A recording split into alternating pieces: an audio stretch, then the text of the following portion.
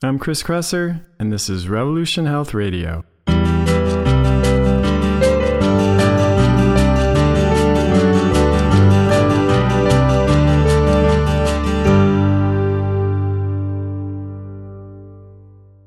Hey everybody, Chris Kresser here. For the past 50 years, we've been told that eating meat, saturated fat, and cholesterol is unhealthy. Recently, a growing number of people are turning to a vegetarian or vegan diet with the goal of improving their health. But is it really true that meat and fat are bad for us? And are vegetarian and vegan diets a good choice for optimizing health and extending lifespan? If not, what is the optimal human diet? Join me on the Joe Rogan Experience on Thursday, September 27th, as I debate these questions with vegan Dr. Joel Kahn. You can tune in live at 12 noon Pacific time at joerogan.live. That's JOEROGAN.live. Or you can catch the recording at podcasts.joerogan.net on YouTube or in iTunes or Stitcher. If you'd like to receive updates about the debate, including links to the recording and new articles and information I've prepared on this topic, go to kresser.co/Rogan. That's kresser.co/Rogan and put your email in the box. Okay, now on to the show. Hey everybody, Chris Kresser here. Welcome to another episode of Revolution Health Radio. This week, we're actually going to do a reader-submitted question. I don't know when the last time I did one of these is. It's been quite a while. We've had a lot of fascinating interviews with guests that I hope you've enjoyed.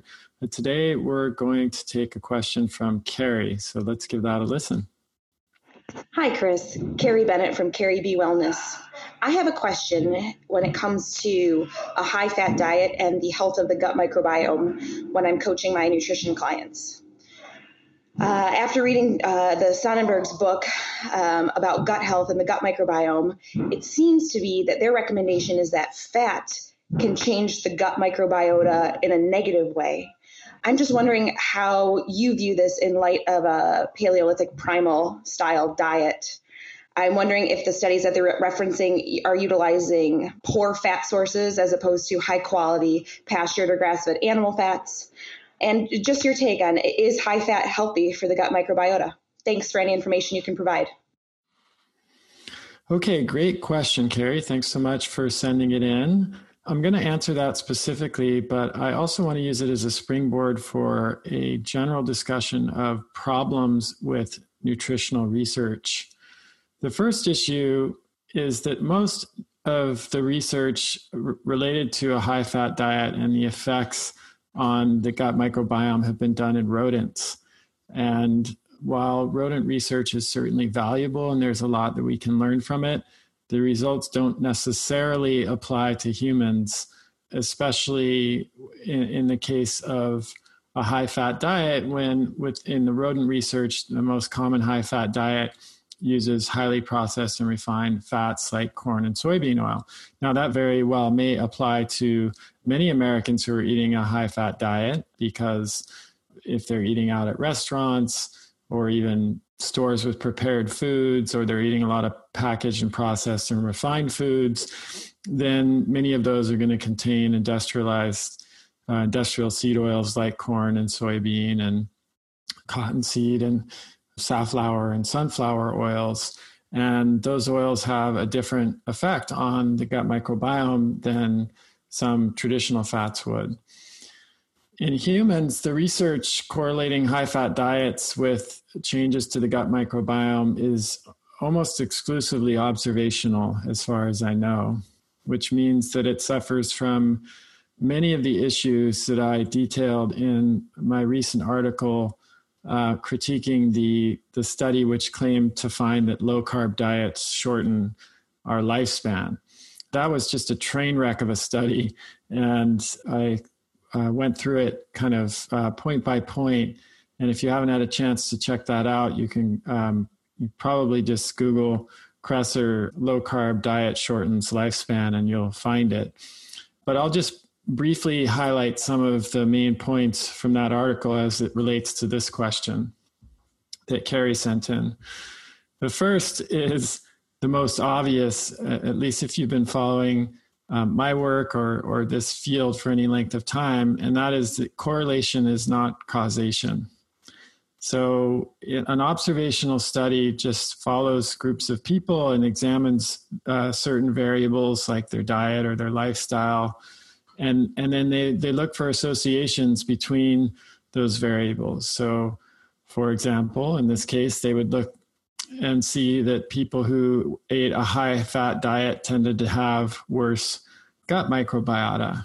But the first thing you learn if you take a research methodology class in college or grad school is that when two variables are associated together, that doesn't mean that one is causing the other. And that's what the phrase correlation is not causation means. And there are a lot of kind of silly examples that are used to make this point. So if you consider the statement, the more firefighters that are sent to a fire, the more damage gets done. That's obviously a ridiculous statement, right? That's not how it works. It's not that more firefighters are causing the damage. It's that when fires are worse, more firefighters are required to fight the fire. So in that example, the causation would be reversed. Another one is children who get tutored get worse grades than children who don't get tutored. So again, the causality there is reversed. The children who are not getting good grades in the first place are the ones that are more likely to hire a tutor, or at least their parents will. So, there are a lot of examples like that, just to make the point that you have to be very careful with assuming that two variables that are correlated together are one is causing the other. There's actually a whole website that's dedicated to kind of mocking this assumption that unfortunately is very common in the mainstream media, and I'll come back to that in a second. It's called Spurious.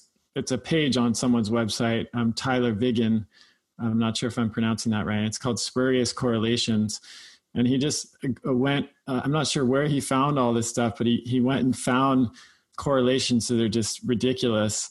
So for example, US spending on science, space, and technology correlates with suicides by hanging, strangulation, and suffocation at 99.8%, which is almost a perfect correlation of 100% being perfect. I think we can all agree it's pretty obvious that US spending on science, space, and technology is not causing suicides by hanging, strangulation, or suffocation, or vice versa. Another one of my favorites is the divorce rate in Maine correlates with per capita consumption of margarine at 99.3%. So again, it's obvious that there's no causality there, even though those two variables are highly correlated. So this is really critical to keep in mind when you're looking at any observational study, because observational studies were never designed to prove causality or to show that one variable is causing another. To do that, we need a randomized controlled trial. There are certain situations where it's not practical to do a randomized controlled trial, and we have to do our best to apply certain criteria to the observational or epidemiological data to at least increase the probability of determining whether there's a causal relationship. And these are referred to as Bradford-Hill criteria. And these were originally published in 1965, if I remember correctly. And they include a number of different criteria, like the strength of the relationship, whether the relationships are connected together in time, and several other factors that when you put them all together, if those criteria are met, it significantly increases the likelihood that there's a causal relationship. But that's not done in many of these studies. And in fact, many epidemiologists have, especially 10, 20, 30 years ago, were sounding the alarm and saying, look, if we do an observational study, if the risk is not at least 2 or 3 times higher, let's say we're talking about a high-fat diet and microbiota, if you don't see at least a 2 or 3 or even higher fold risk, among, that a high fat diet is contributing to worse microbiota, then we can't really even, we might as well just not even pay attention. That these small relative increase in risk, like 15% or 30%, or even 50% higher relative risk in observational research, is not strong enough to really show us that there's anything that we should be investigating. You want to see at least 200 or 300% higher risk. I think in the cigarette smoking and cancer studies, lung cancer studies, it was like 3,000% higher. Okay, so if you see, variables correlated, and one is leading to a 3,000% higher risk of something else, then yeah, that's something that you're going to pay a lot of attention to, and ideally do a randomized controlled trial for. I mean, that's not ethical with smoking, and that's a good example of where you use things like the Bradford Hill criteria to try to suss out whether there is a causal relationship. But in many of these observational studies that are being published, you'll see, references to like a 10, 20, 30% increase, and that's just almost impossible to differentiate from the noise in a big sample of people. So any observational studies that have showed that people who eat high-fat diets have inferior gut microbiota are just showing a correlation between those two variables. They do not prove that their high-fat intake is the cause of the poor gut microbiota. Why? Well, because of the phenomenon known as the healthy user bias, which I've written about and talked about on this show quite a bit. So people who engage in a behavior that's perceived as healthy are more likely to engage in other behaviors that are also perceived as healthy, and vice versa. So because fat has been perceived as unhealthy for so many years, on average, people in studies that eat more fat, and this is especially true in the 80s, 90s, and the aughts, people that eat more fat would be more likely to smoke, drink too much, not exercise, eat too much sugar, not eat, fresh fruits and vegetables, etc. And there have been many studies that have shown that to be true, that on average, if you take a baseline population of people who have a higher fat intake or higher red meat intake or higher saturated fat intake specifically, and you compare them to another group at baseline who has lower fat intake or lower intake of red meat, you will see that, yes, that actually is true. The group with the lower fat intake tends to smoke less, drink less, exercise more, and engage in other behaviors that are perceived as healthy because we've been told for 50 years that fat is bad for us and meat is bad for us. In an ideal world, an observational study would control for all of those potential confounding factors, like smoking or drinking too much or not exercising. But in the real world, that rarely happens. And even when some factors are controlled for, there are inevitably factors that are not controlled for and may not even be on the radar of the researchers. So, for example, we know that people's gut microbiota actually may affect how they digest and absorb red meat and what the effects of red meat might be. A few years back, you might remember there was a lot of brouhaha about TMAO, which is a compound that is associated with the higher risk of heart disease. And some studies found that people who eat red meat have higher levels of TMAO because it's made from carnitine, which is in red meat. When I looked more deeply at that study and I wrote about this, it became clear that there was no attempt to control for the gut flora of the people who are eating the meat. And if you take someone who's on a paleo type of diet, who's eating a lot of nutrient-dense, whole foods, fresh vegetables and fruits, nuts and seeds, starchy tubers that are all high in fiber, and they would have a phenomenal gut flora in that case, versus someone whose intake of meat consists of burgers, KFC, sandwiches on white bread, and the typical American diet. Their gut flora is probably going to be seriously impaired. And the way that those two different people respond to red meat and then subsequent TMAO production will be completely different. And that is not being controlled for in any studies that I know of. So the other problem is these studies often don't consider diet quality. And I alluded to this before. If you consider two hypothetical people, a person who's on a low carb diet that eats primarily, highly refined fats like industrial seed oils found in processed foods and foods cooked in restaurants, or a person who's on a low carb diet that eats primarily natural fats from fresh whole foods like meat and fish, avocados, nuts, seeds, etc., that are prepared at home, is it logical to predict that these two people will enjoy the same health, the same protection from disease, and the same lifespan? Of course not. Yet that is exactly what most of these observational studies assume. They all suffer from what is called nutritionism, which is a reductionist idea that a nutrient is a nutrient. A carbohydrate's a carbohydrate, a fat is a fat, a protein is a protein, a calorie is a calorie. And they, virtually every study, with some notable exceptions, don't pay any attention to the quality of the nutrients that are being consumed. So in order to really determine whether a high-fat diet affects the health of the gut microbiome, what we, independently of any of the other factors that we've mentioned, you'd need to, ideally you'd recruit a group of people who are following. You'd lock them up in a metabolic ward where you can control all of the other variables, and you would get them to follow a nutrient-dense whole foods diet. So they would all be eating fresh, whole, nutrient-dense foods. But one group would eat a lower fat diet and one group would eat a higher fat diet. And then you would observe them over a period of, whatever period was deemed appropriate.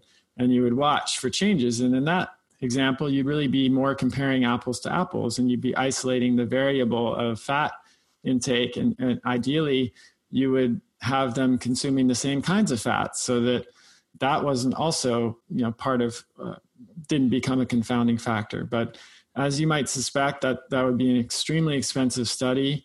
It's almost certainly never going to happen because most of those kinds of studies at this point are funded by drug companies or pharmaceutical companies. There's no reason that they would do that. And the funding, public health funding for studies like that, especially very expensive studies for like that is declining, not increasing. So having said all of that, I will point out that I think there are at least some lines of evidence suggesting that, at least in some cases, a very low carb or ketogenic diet may not be optimal for the gut flora over the long term. I talked about this with Jeff Leach, I think several years now. He is one of the scientists that works on the American Gut Project, which is one of the first projects to really set out to sequence the gut microbiome. And he has sent me some early results from people who had sent in stool samples to be analyzed by American Gut, who were on self-identified with a very low carb or ketogenic diet. And he had noticed that there were some patterns of gut flora in those people that were not optimal. Now, you have to take this with a huge grain of salt because these were not controlled studies. They probably, the same sort of observational confounding factors could be present here. There could be a selection bias. I mean, this is not a controlled study at all. But as I discussed with Dr. Justin Sonnenberg from Stanford on my podcast a few years back, we know what feeds the beneficial gut microbiota. They're called microbiota accessible carbohydrates, or MACs, as he calls them.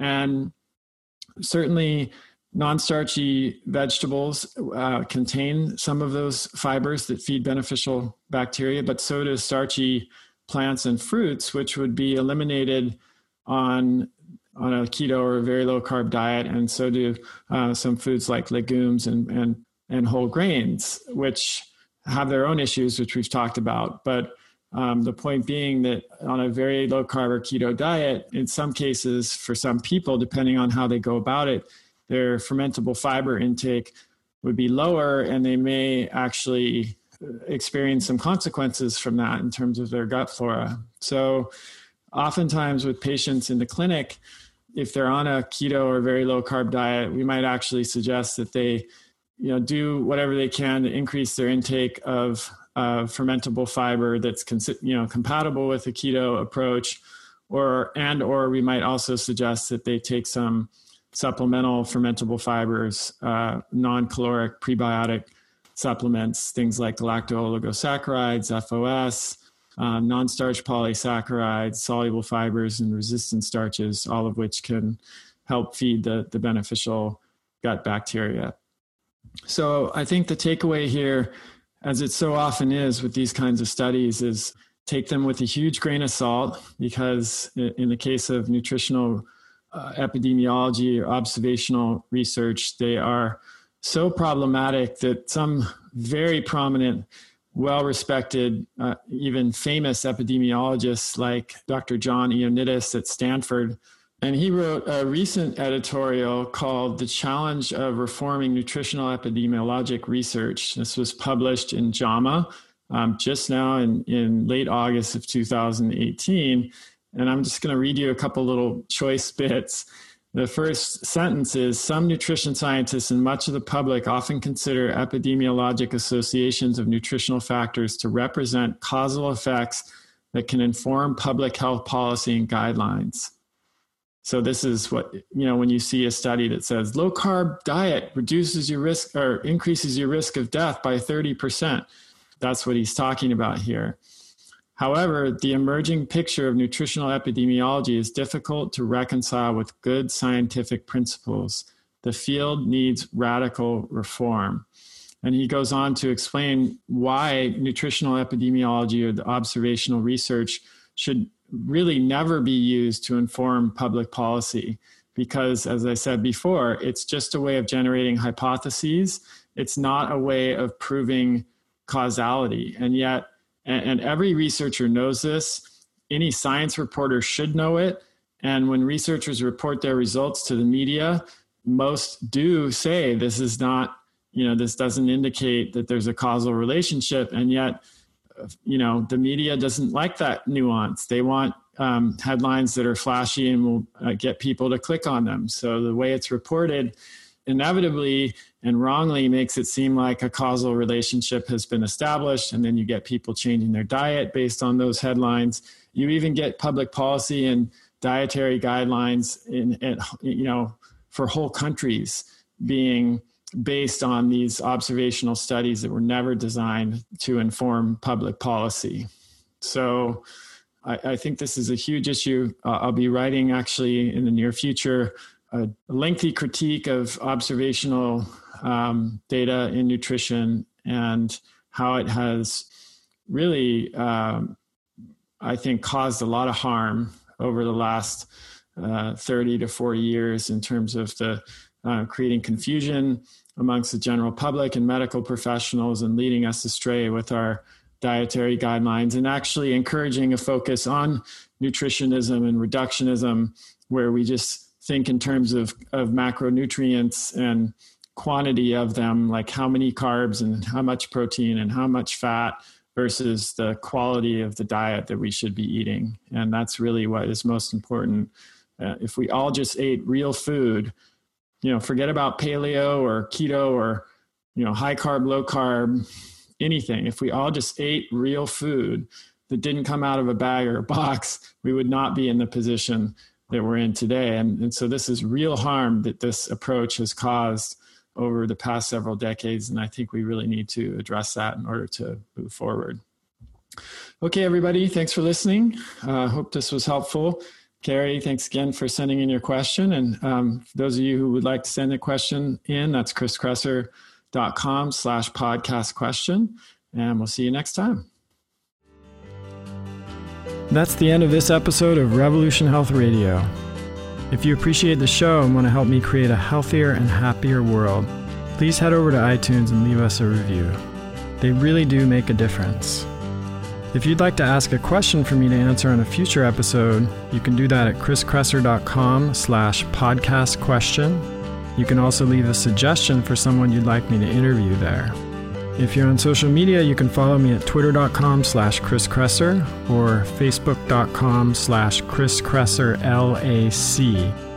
I post a lot of articles and research that I do throughout the week there that never makes it to the blog or podcast, so it's a great way to stay abreast of the latest developments. Thanks so much for listening. Talk to you next time.